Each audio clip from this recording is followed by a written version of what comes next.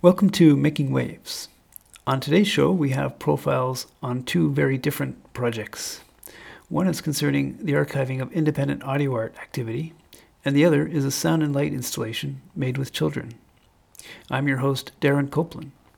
Making Waves is produced monthly by New Adventures in Sound Art for WGXC Wave Farm. In the second half of the show, I'll be talking to Alexis Bhagat. He's a writer, curator, and audio art collector, and he's based in Albany, so may be familiar to Wave Farm listeners. He's involved in archiving experimental audio art, and in particular been working with the vast collection owned by the New York writer Richard Castellanz. We'll begin the show with an interview with Stephanie Castonguay. She was a guest last month at New Adventures in Sound Art in South River, Ontario, Canada. At NASA, she produced a community sound and light installation called Electric Bugs, which was created from electronic workshops that she did with students from a local South River public school. The students explored the concept of how sound waves can be transformed into electric light and then converted back into sound by the means of an amplified solar panel. Stephanie Castonguay is an experimental artist who explores the materiality of our disrupted communications through DIY electronic devices and sound installations. She is a member of Perte Signal in Montreal. And in the background, you're hearing some sounds from her Electric Bugs installation at NASA. And we'll be joining Stephanie in conversation shortly.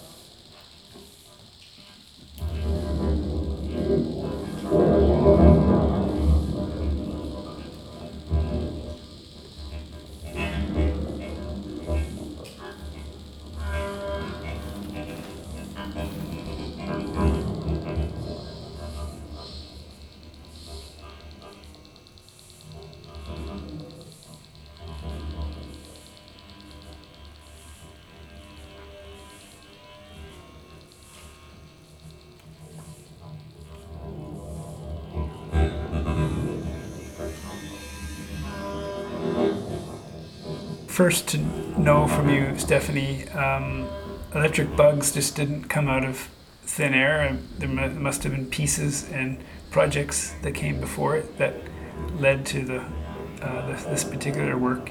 I was wondering if you could talk a little bit about your background and your interest in small portable electronics for sound installations.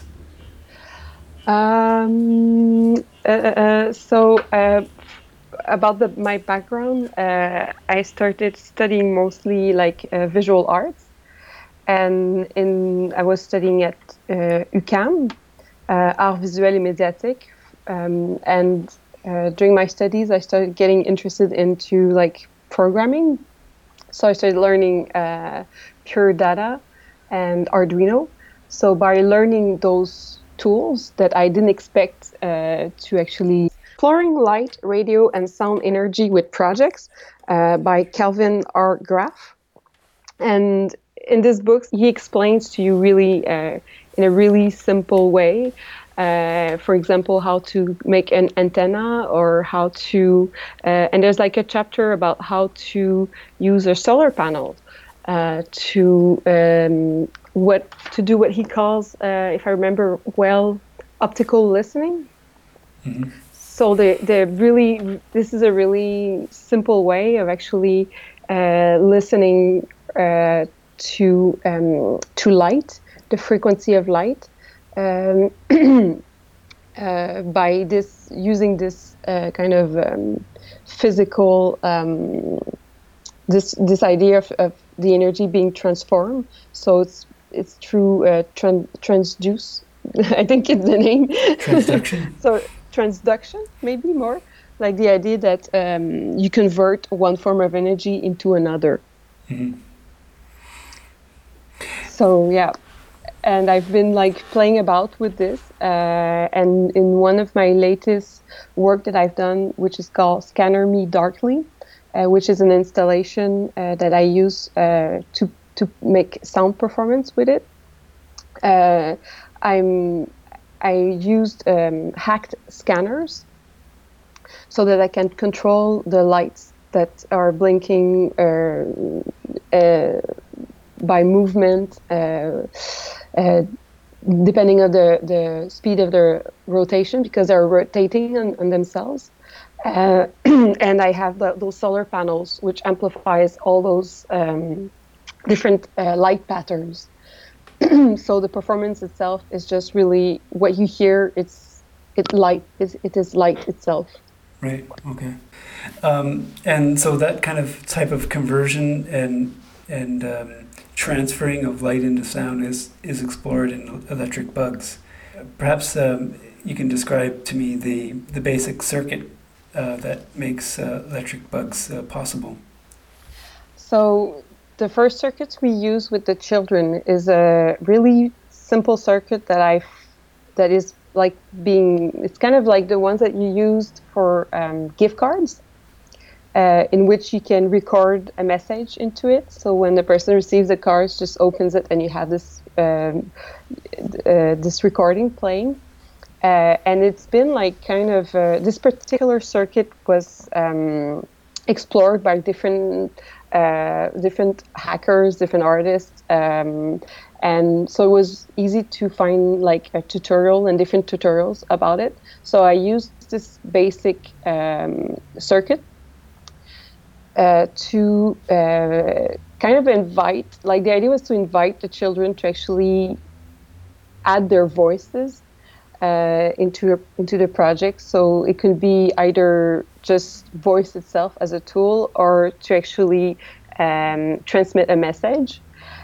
So this circuit, the only difference I have added to it is that instead of actually having the sound just going through a regular speaker, actually goes through, it is like the sound frequency at first is transformed into this electric signal. So I use this electric signal to make it like kind of visible through the use of a LED. Okay.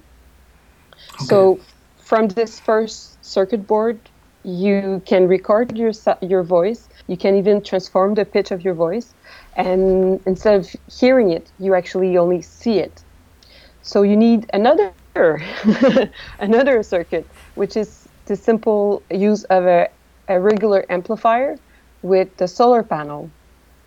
And the idea was to create with the children an installation, a sound installation, and above the circuits which transmits the signal with the LED, you have those amplifiers that are simply suspended above them, so they can kind of like move a little bit just by the fact that they're suspended, and just kind of pick up different kind of signals from those LEDs. And yeah, so it's basically the interaction of the solar panel on the LED basically passes the audio through light, but passes it from one circuit to another. Yeah. And then that the motion, I guess, of moving that solar panel acts as a kind of volume control. You could go from having no sound to full intensity, depending on how close the solar panel is to the LED. Yeah. You referred to children, and perhaps we should expand a bit on that, in that this Electric Bugs was created in part through an educational program that Perte Signal in Montreal organize or produce.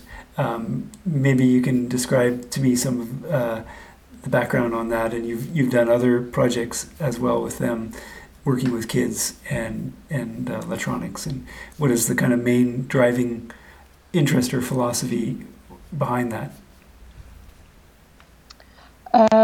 So Perte Signal have initiated this activity, which is Kids Lab Festival.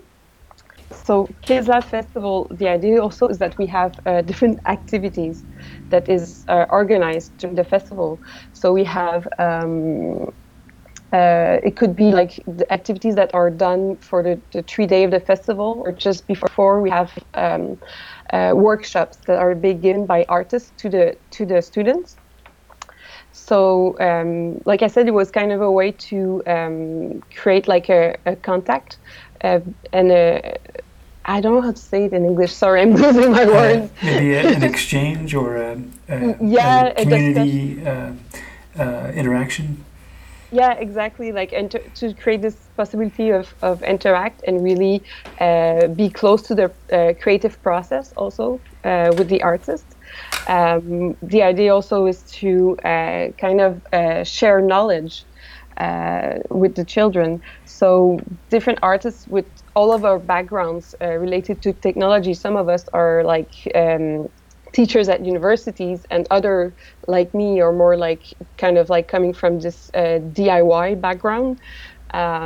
So it's a way to really engage with them and kind of like it's kind. I see it personally like kind of a portal, like like you can kind of like really get them to be really curious and use this curiosity to show them that they can really go beyond what we're being told about what technology is. So you can be creative with the tools you're being given, but you can also be more creative when you kind of start to understand that there's something else behind those tools, that there's actually a way that you can kind of like hack them, ideally, and just to kind of, it's a portal to this idea of reappropriation of those tools. Well, just the fact that you have to have this LED interact with the solar panel in order to transfer the audio, instead of it being a simple patch cable. Instead, you have this physical proposition to connect these things, and in that is the creativity, I suppose. In that, how you line them up and the different possibilities that might be possible. You might want to line up 2 or 3 to an amplifier or whatever, and it becomes a field of play. At least that's how I perceived this piece, Electric Bugs. Yeah, this is how also I feel, and I feel like about this creative part, like sometimes creativity is about like taking like the shortcut to something. Like in this example, like using a wire would be like surely like the best shortcut to just have your sound, but sometimes also is to go around it and just kind of explore all the different kind of ways that you can connect something to something else. So then it kind of like opens your mind also on how, like you were saying, like you can play with it so that it creates this volume, but it creates also kind of a mixer. And also I really like the idea of interference. So that's nothing, I don't know, from my perspective and the way I work with this idea of imperfection. So the imperfection itself kind of gives, or even the failure of it, kind of give a new information about new ways of using this kind of I'd say, of connection, I guess. But then you also offered chances for them to play with effects pedals and things like that. You kind of went beyond what the circuit does. Yeah. But the kids took to that. It seemed to me like there was no issue. That was not didn't seem to be foreign concept. Do you find that working with younger kids that there is a certain malleability to the way their imaginations and minds work that makes this kind of exploration more possible than if you were working with adults? Yeah, sometimes I feel that especially with works that is about technology that can feel sometimes that you could say, oh, it's kind of cold or inaccessible, which is not. When you see children interact with that kind of work, they kind of add a new layer to it. Sometimes it's really unexpected, but they kind of like have this approach where it's really easy for them to just, I don't know how to say it, but they don't have this thought process about analyzing the work, analyzing the whole thing, the concept, and would it break? Should I get close to it? And things like that. They just kind of like go straight to the point, which is actually interact, and which means that they just play with it straight away. So adding the idea of adding effect pedal to the project so that they can kind of like go beyond, just like interacting with those as what they are. It's also a way to kind of make it more easy for them, because I know that when I was young, I never had the opportunity of playing with effect pedals. And even if I knew someone around me who had them, it seemed like, oh my God, it's so hard to play with mixers and create all those buttons and stuff like that. They seem so complicated, but actually they're really simple. And you just need, at some point in your life, someone who gives you a pedal effect and just, go like, you can play with this button, this one, and this knob, and, just go on, play with it. You won't break anything. And I guess that for me, it happened really late in my life. Maybe I was like 30 years old, something like that, because it seemed like, and so then after having this experience and seeing like how you can go straight into experimenting and kind of like just, you have no limits, basically, it felt like it was a really cool opportunity to give to the children at this young age, to say, to have someone, an adult, telling them, oh, this is a delay, just play with it and do whatever, without having, for myself, I could be, full of fear of, oh, they might break it and things like that. But no, I don't want to have to transmit that kind of holding back. I think it's a great way to just try something that sometimes you don't have the opportunity necessarily to try it. When going back to when you started, you were in studying visual arts, and you were interested in kinetic sculpture, but then you discovered sound in the process of perhaps pursuing that line of thought. Now that you've been working with sound for a while, does it feel like there's lots of new potentials ahead of you, or do you feel that you want to get back to something that you lost from the past, or where do you see sound fitting into your future work from this point on? I feel like it's kind of like the main medium through which I can express myself. And I feel that it was kind of always there, but I just never realized it. I needed other artists, other people around me telling me, oh, you're a sound artist. And at first, I was being told that. I was like, no, no, I'm a visual artist. And I'm just, sound is just there. And they were, no, you're kind of noisy, so you should reconsider, your position. And they were right. I needed my people from my community to tell me and let me show me what was already there. And even before studying visual arts, I was studying cinema.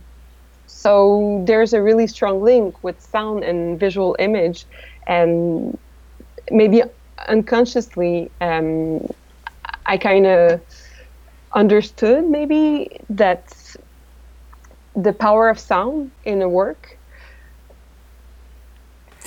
Well, it's interesting because that you mentioned cinema, because some of the earliest experimental sound work came out of film equipment and exploring the optical track and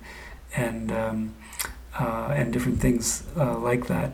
to produce audio content as much as it did produce certain visual effects. Yeah. And you're kind of touching on that by using these LEDs and turning them into sound. Yeah, you're right. And I'm thinking like of Oramix from Daphne Oram. Mm-hmm. That kind of also like has this idea of like creating sound out of drawings.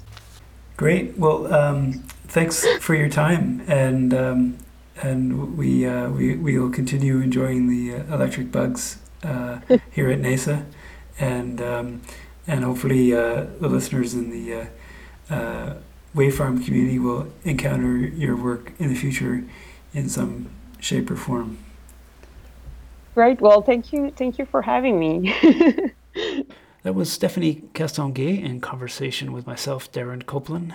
Her work, Electric Bugs, is on exhibit until July 21st at the NESA North Media Arts Centre in South River, Ontario, Canada. Before listening to the interview that's coming up with Alexis Bhagat, I thought we would sample some examples of sound text work. This is a piece by Charles Amerkanian. It's called Putz, and it's from 1981.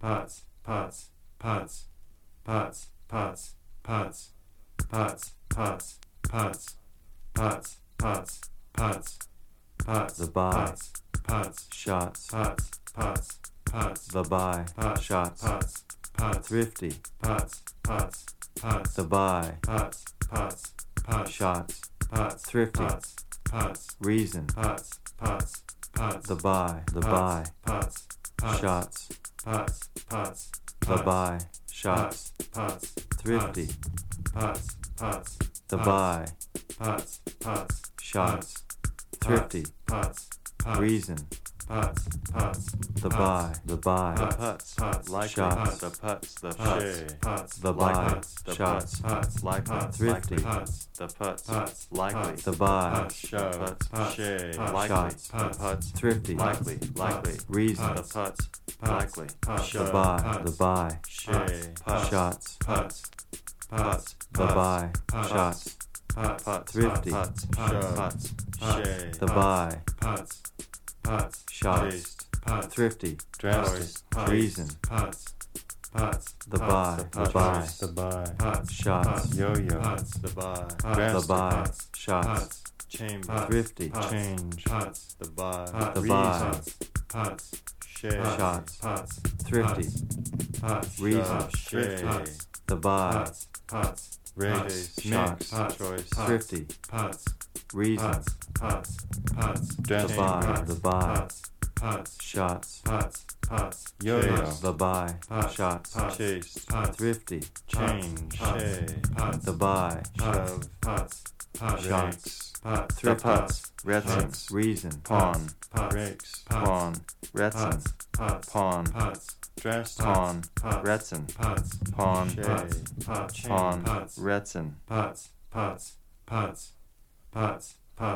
the putz, spider, action, rakes, antile, the putz, spider, action, the putz, rakes, antile, the putz, spider, action, rakes, antile, the putz, spider, action, the putz, rakes, antile, Said the baffle putz, me, baffle me. spider, Prize. action, rakes, Said baffle me, baffle me. antile, Prize. the putz, Said baffle me, spider, baffle me. action, the putz, Prize. rakes, Said baffle me, baffle me. antile, Prize. the putz, Said baffle me, spider, baffle me. action, rakes, Prize. antile, Said baffle me, baffle me. the putz, Prize. spider, The putz. Said action, likely, the likely. putz, rakes, The prize. antile, Said baffle me, baffle me. the putz, Prize. spider, Likely. Said action, baffle me, the baffle rakes, me. Likely. antile, Prize. antile, Said baffle the me, putz, baffle me. Likely. spider, Prize. action, the Said putz, baffle me, rakes, baffle me. antile, Prize. Likely. Said baffle the me, putz, baffle me. spider, Prize. action, Likely. Said rakes, baffle me, antile, baffle me. Likely. Prize. the putz, Said baffle me, spider, likely. action, the Prize. putz, rakes, Said baffle me, baffle me. antile, Prize. Said baffle me, baffle me. Prize. Said baffle me, baffle me. blasting, digit, digit, blasting, digit, digit, digit, digit, blasting, digit, digit, blasting, digit, digit, digit, digit, blasting, digit, digit, blasting, digit, digit, digit, digit, blasting, digit, digit, blasting, digit, digit, digit, digit, blasting, digit, digit, blasting, digit, digit, digit, digit, blasting, digit, digit, blasting, digit, digit, digit, digit, blasting, digit, digit, blasting, digit, digit, digit, digit, blasting, digit, digit, blasting, digit, digit, digit, digit, blasting, digit, digit, blasting, digit, digit, digit, digit, blasting, digit, digit, blasting, digit, digit, digit, digit, blasting, digit, digit, blasting, digit, digit, digit, digit, blasting, digit, digit, blasting, digit, digit, digit, digit, blasting, digit, digit, blasting, digit, digit, digit, digit, blasting, digit, digit, blasting, digit, digit, digit, digit, blasting, digit, digit, blasting, digit, digit, digit, digit, blasting, digit, digit, blasting, digit, digit, digit, digit, blasting, digit, digit, blasting, digit, digit, digit, digit, blasting, digit, digit, blasting, digit, digit, digit, digit, blasting, digit, digit, blasting, digit, digit, digit, digit, blasting, digit, digit, blasting, digit, digit, digit, digit, blasting, digit, digit, blasting, digit, digit, digit, digit, blasting, digit, digit, blasting, digit, digit, digit, digit, blasting, digit, digit, blasting, digit, digit, digit, digit, blasting, digit, digit, blasting, digit, digit, digit, digit, blasting, digit, digit, blasting, digit, digit, digit, digit, blasting, digit, digit, blasting, digit, digit, digit, digit, blasting, digit, digit, blasting, digit, digit, digit, digit, blasting, digit, digit, blasting, digit, digit, digit, digit, blasting, digit, digit, blasting, digit, digit, digit, digit, blasting, digit, digit, blasting, digit, digit, digit, digit. That was Putz by Charles Armacanian. It's an example of text-sound composition, which was an area of interest to Alexis Bhagat and to Richard Castellanets.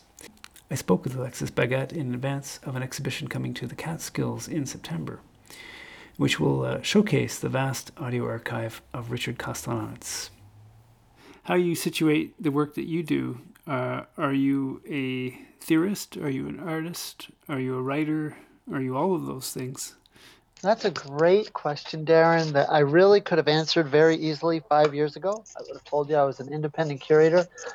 And now I'm an amateur researcher, occasional curator, passionate collector and archivist who has a day job and a family, and I still putter at the things that I love. That's a terrible thing to say, but that's what feels like the truth.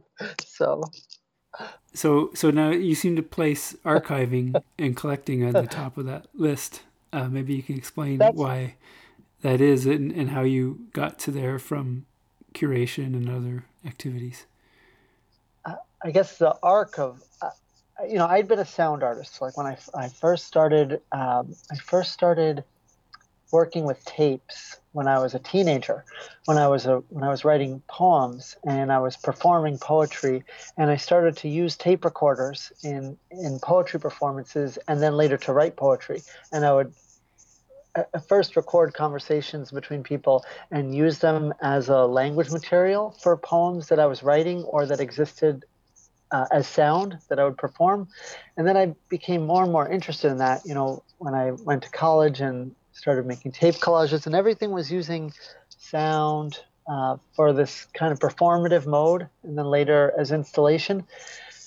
This was like in the late 90s and then early 2000s with the beginning of the mini disc.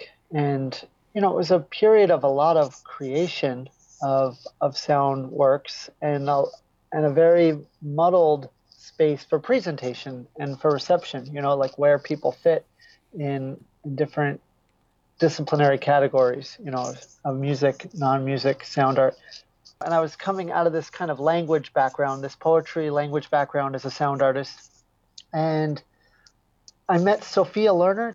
So Sophia introduced me to this great idea, which she called listening lounges. So she would just set up a space, usually in an art venue in Europe. She would have a place where people could come and play work that they were listening to. And this was, before there was podcasting. And so this was kind of a social encounter and distribution activity of like sharing different people's work and usually setting up oftentimes setting up good speakers for them or multi-channel speakers so they could listen to people's work. It was something different than a performance and different than a lecture.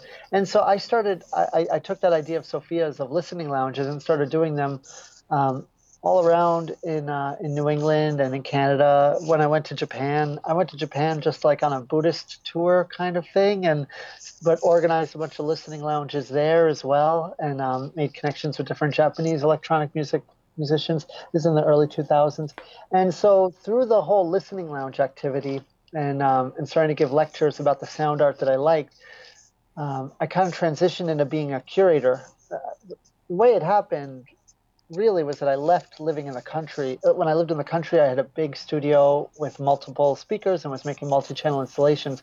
And when I moved to New York City, I was working stereo and just making little collages for the radio, which wasn't as satisfying to me as making performances or installations. And I just didn't know how to do that kind of work in the space that I had in the city when I moved back to New York. And so I started curating, and then I met Lauren Rosati, and who was a young independent curator, and we started this organization called Audience, and we just wanted to explore the cinema hall as a platform, as like a fixed platform for presenting sound artworks.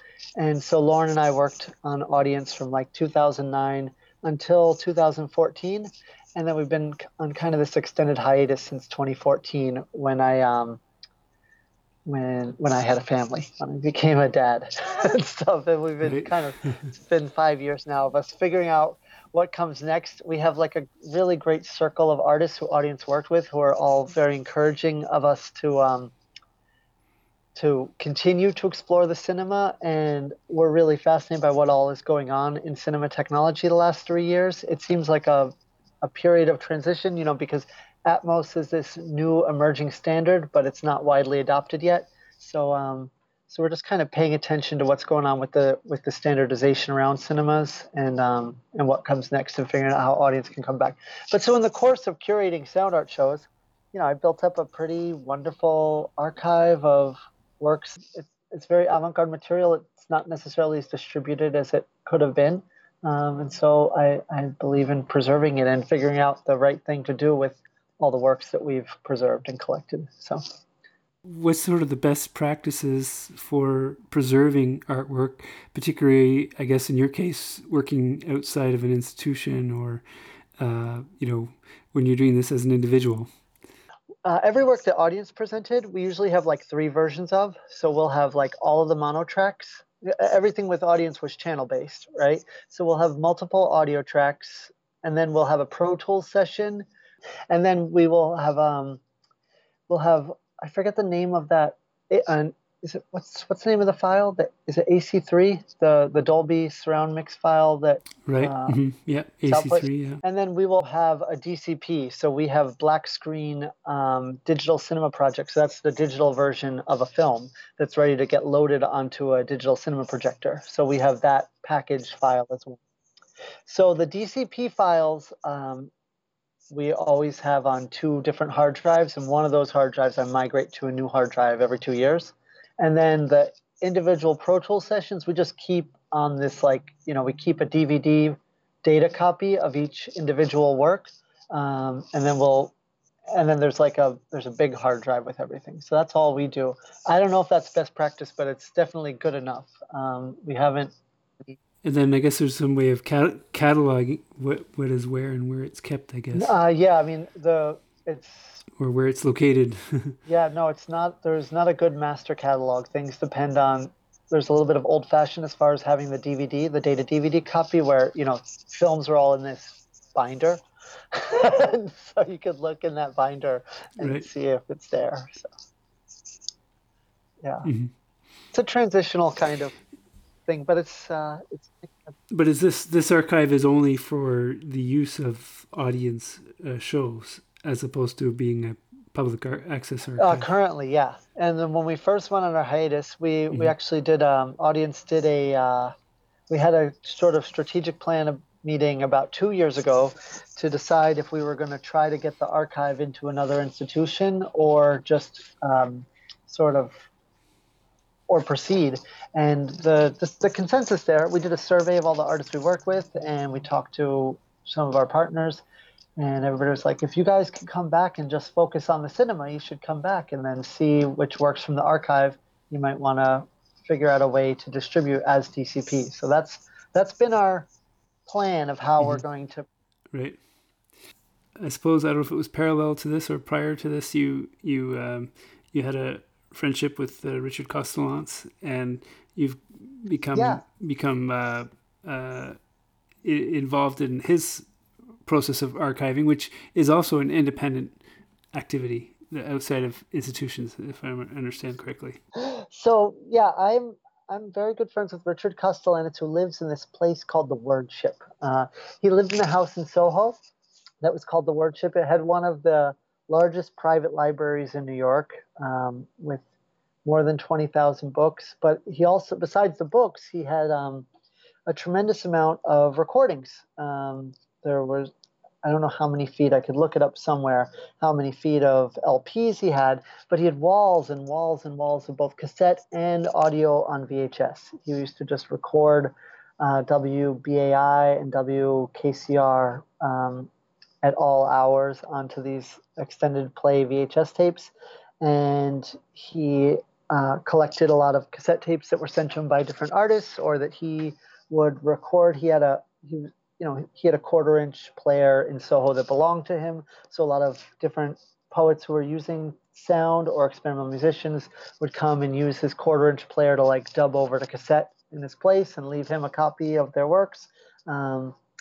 So there's just thousands and thousands of cassettes. So I helped Richard move from Soho to Queens from around 2009, from 2009 to 2011. And so he moved to this place in Queens, which he calls the Word Ship 2. It's this, 1.5-story cement block factory.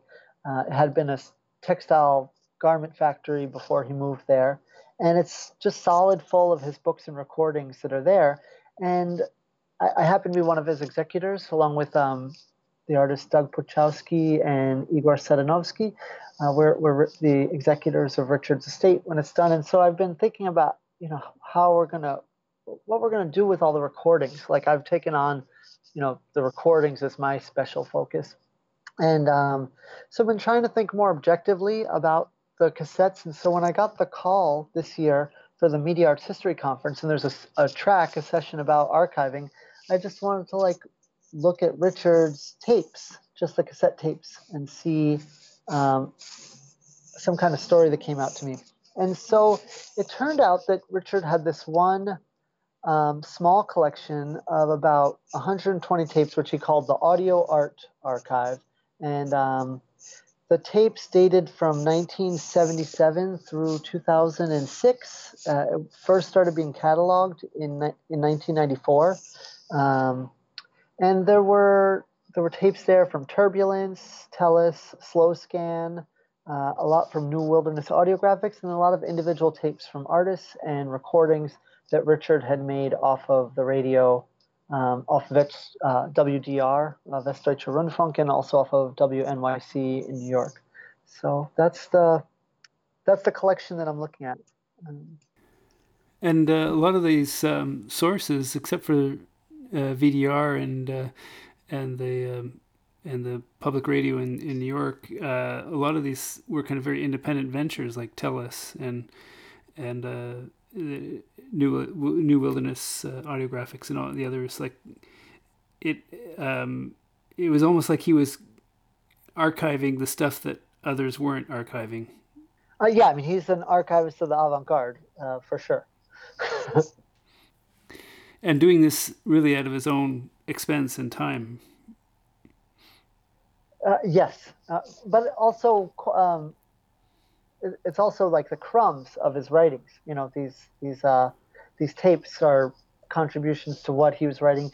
The recordings of the radio are a different story, but the tape recordings in this collection are very much all works that he's written about, or whether he's written about the artists or written about the works themselves that are there. So I guess there's a fair amount of representation of Cage and other people that he's written about a lot. There's Cage in the total archive, but not so much in this particular collection.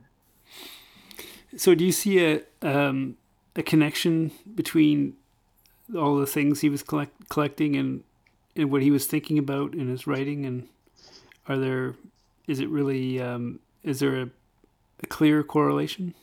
Yeah, I mean, well, there's the correlation that happens in anybody's biography, any artist or critic's biography, which is who they met and what they were drawn to.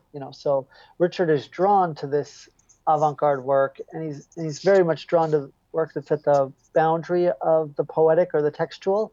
So in his own compositions, where he's using where he's making text sound or video poetry, which is based on text, and then the text poetry work or sound text work that he's collecting. And then there's the people that he meets, so he was, he happens to have met a lot of German artists from having been invited to Berlin. Like, Berlin is the only other place outside of New York that he spent significant time in. So that's the other center of connections that he has. So it's like I went to school in Vermont and spent a lot of time in Montreal and made a bunch of friends in Montreal who I've stayed in touch with over now 30 years, and so it's that's like this other community that I have, the same way that Richard had another community in Berlin. So the exhibition that you're planning on about Richard's archive, how are you representing these audio recordings in I guess what's effectively a visual exhibition? Yeah, well, that is a great question and requires me to clarify something. So I'm giving a lecture about Richard's audio art archive, which is called Tapes Found in the Word Ship. And I'm going to give that lecture in Denmark at the Media Arts History Conference in August. And then in looking at these tapes and talking about them with different people and thinking about listening lounges and activities like that, I met some people who are in Catskill who run a space called Fahrenheit 451. So that's a little bookstore cafe that's in renovation at 451 Main Street in Catskill. And so they have a space in the building which is called Empty Shelves, which is going to be a gallery space for publications. So I'm putting together a show that will be there that comes out of the lecture, which I'm calling Audio Mail. And that is going to be editioned audio publications that will be just on display on the shelves there for people to look at, listen to, and buy if they want. And that will open in September at the Fahrenheit 451. Most of that will be drawn from Richard's collection, or is this also from your own personal collection? Yeah, so the selection of what's going to be there begins with what I found in Richard's audio art collection. There's also one of the stories I'm telling about the tapes that I found in Richard's I've been looking at audio periodicals. So a lot of the recordings that are in there were periodicals, and I just started thinking about how the periodical as a form falls apart the moment that we transition from tape or later disc media into streaming and streaming, podcasting, digital storage. There's not the same publishing as a periodical doesn't make the same sense and isn't viable as a way of proceeding. Economically, you can't get people to subscribe to a periodical. So that's a bunch of the recordings I looked at, which then in CD he has them. There's the Aerial. I considered Your Own Deep Wireless Festival of Periodical. I mean, I know it's a compilation, but it's arguably a once-a-year periodical. There's issues of the Open Space publication and some of the other audio periodicals that are in there. Tellus, which Carol considers a periodical, Slow Scan, which is on tape, and so I'm ordering multiples of many of these. I'm just like out there on Discogs buying copies to have for things because I'm not showing what Richard has. There's some that are in my own collection. Then I'm inviting some different publishers to send multiples of what they have. There's also a few periodicals that weren't in Richard's collection that I'm going to invite people to submit to, and I don't know if I want to talk about them since it's not confirmed, but yeah, I'm reaching out to a small group of other people. With this exhibit, then, you're making this stuff available. People can purchase, people can peruse it and get to know it, and then maybe follow up on it afterwards. What happens after that? Is there a way of digitizing some of these, or are they already existing in an online form nowadays? Because a lot of this work, like TELUS and others, predate internet dissemination. Yeah. So there's a. I'm asking that question separately. I mean, I'm definitely asking myself that question about all the tapes that are in Richard's audio archive. I'm trying to find out what is unique there and should be digitized and not, if it's not preserved somewhere else. Everything that's there is on just, regular C60 cassette tape. So it's not as though it's high quality anything if it is there. That's the sad truth. The cassette is not a good archival format. And so, but I am determining what may be unique for everything in the show. They're all additions, and so I am assuming, in most cases, that the work has been preserved somewhere else. I mean, I will be asking that kind of question, but it's not the focus for anything that's not in Richard's archive that I'm adding to the show. Is there a sense of I was wondering if you could speak to the rarity of things, that in the case of these cassettes, it's the only copy of something, perhaps, or only, less than 10 or less, and stuff that was only heard about through perhaps even a chance encounter. Is there a sense that you're unearthing forgotten gems of the past? Is this part of what's driving you? There's a tape in Richard's there that is from Doug Kahn, that Doug Kahn mailed to Richard at some point, like when he was a student. And I want to ask Doug. I should just ask him. I've been meaning for months to write an email to be like, "Hey, was that ever published anywhere else? Like, do you have a copy of this piece anywhere?" And yeah, I mean, some of the tapes in Richard's are definitely quite rare. When I'm looking on Discogs for copies of the other edition works, there's many that I'm not finding available anywhere on Discogs, which doesn't mean that they aren't held somewhere else. But yeah, Richard's house definitely contains some unique items, and it's really hard with the 20th century, with the glut of the 20th century, to determine what is actually unique. And I guess this parallels his print collection and his other media that he's collected. Yeah. That the audio is just one microcosm of the same development. The same problem in every media there.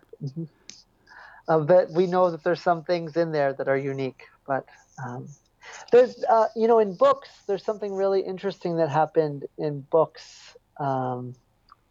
Where from like 2004 until like 2016 or 17, there was this all-pervasive feeling that all books were redundant, and that they would all be preserved, and we needed to just get rid of all the books and make way for the digital future of the book, right?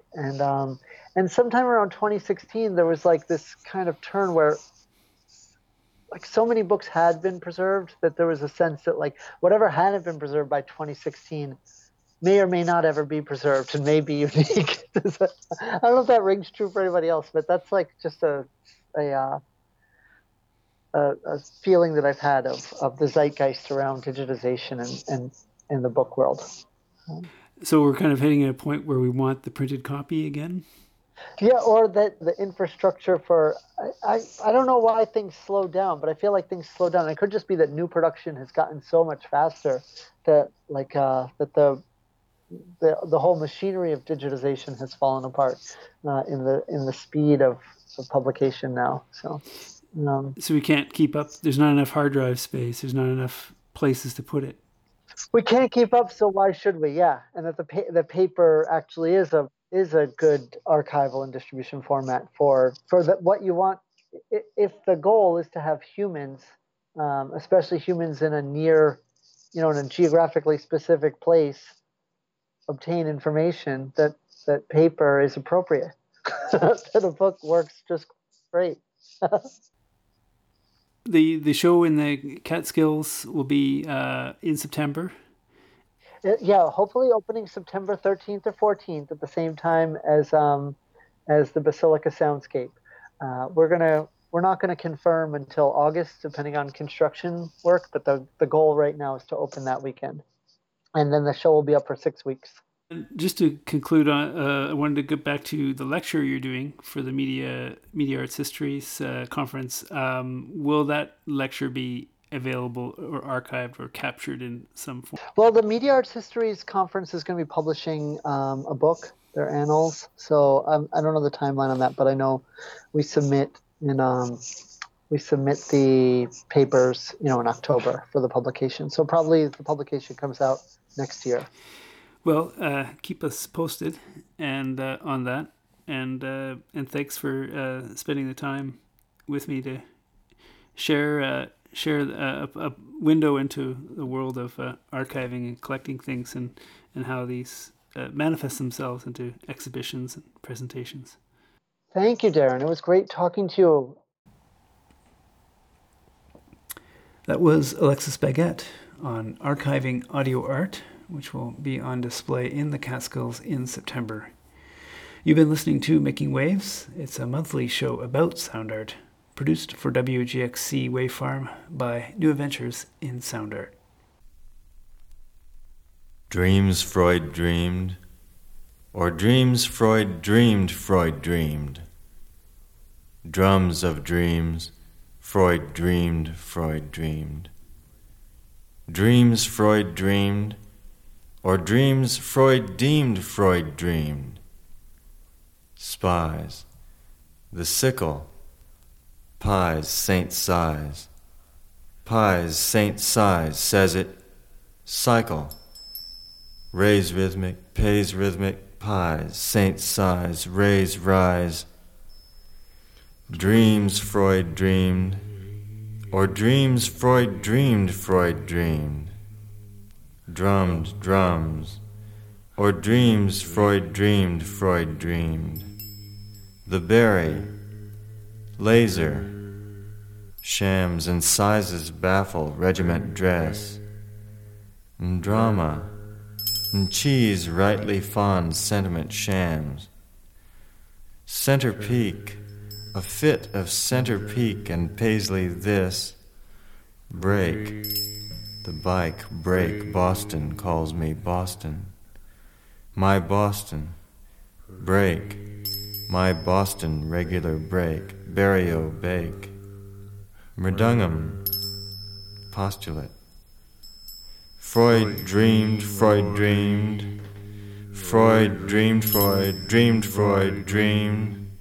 Freud dreamed, Freud dreamed. Freud dreamed, Freud dreamed. Freud dreamed. Freud dreamed. Dream, Freud dream, Freud dream. Freud dream, dream Freud's dreams. Freud dreamed.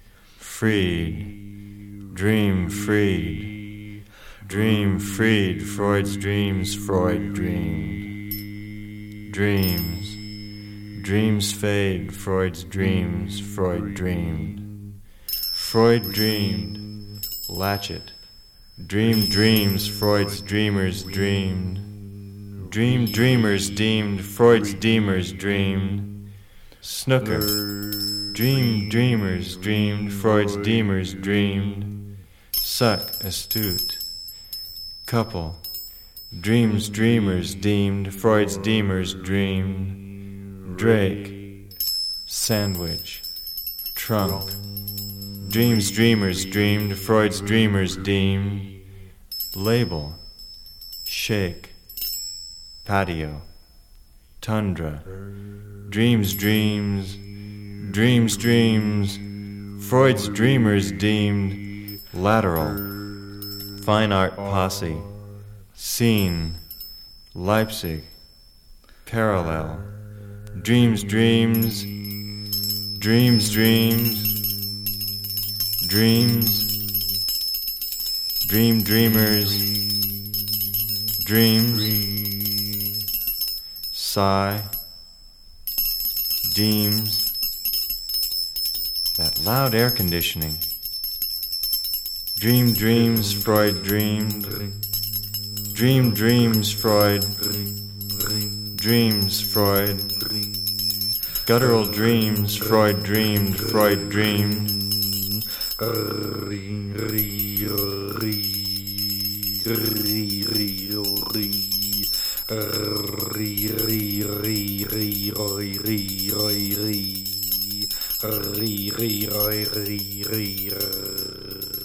Dreams Freud dreamed, or dreams Freud dreamed. Freud dreamed.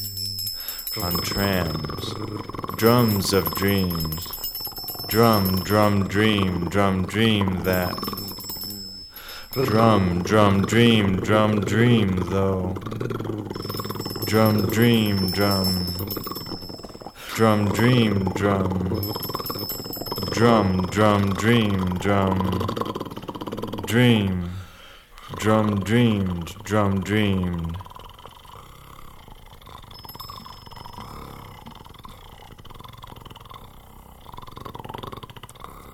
Dreams Freud dreamed, or dreams Freud dreamed. Freud dreamed. Drums, drams of dreams. Drums, drams of dreams. Freud dreamed. Freud dreamed.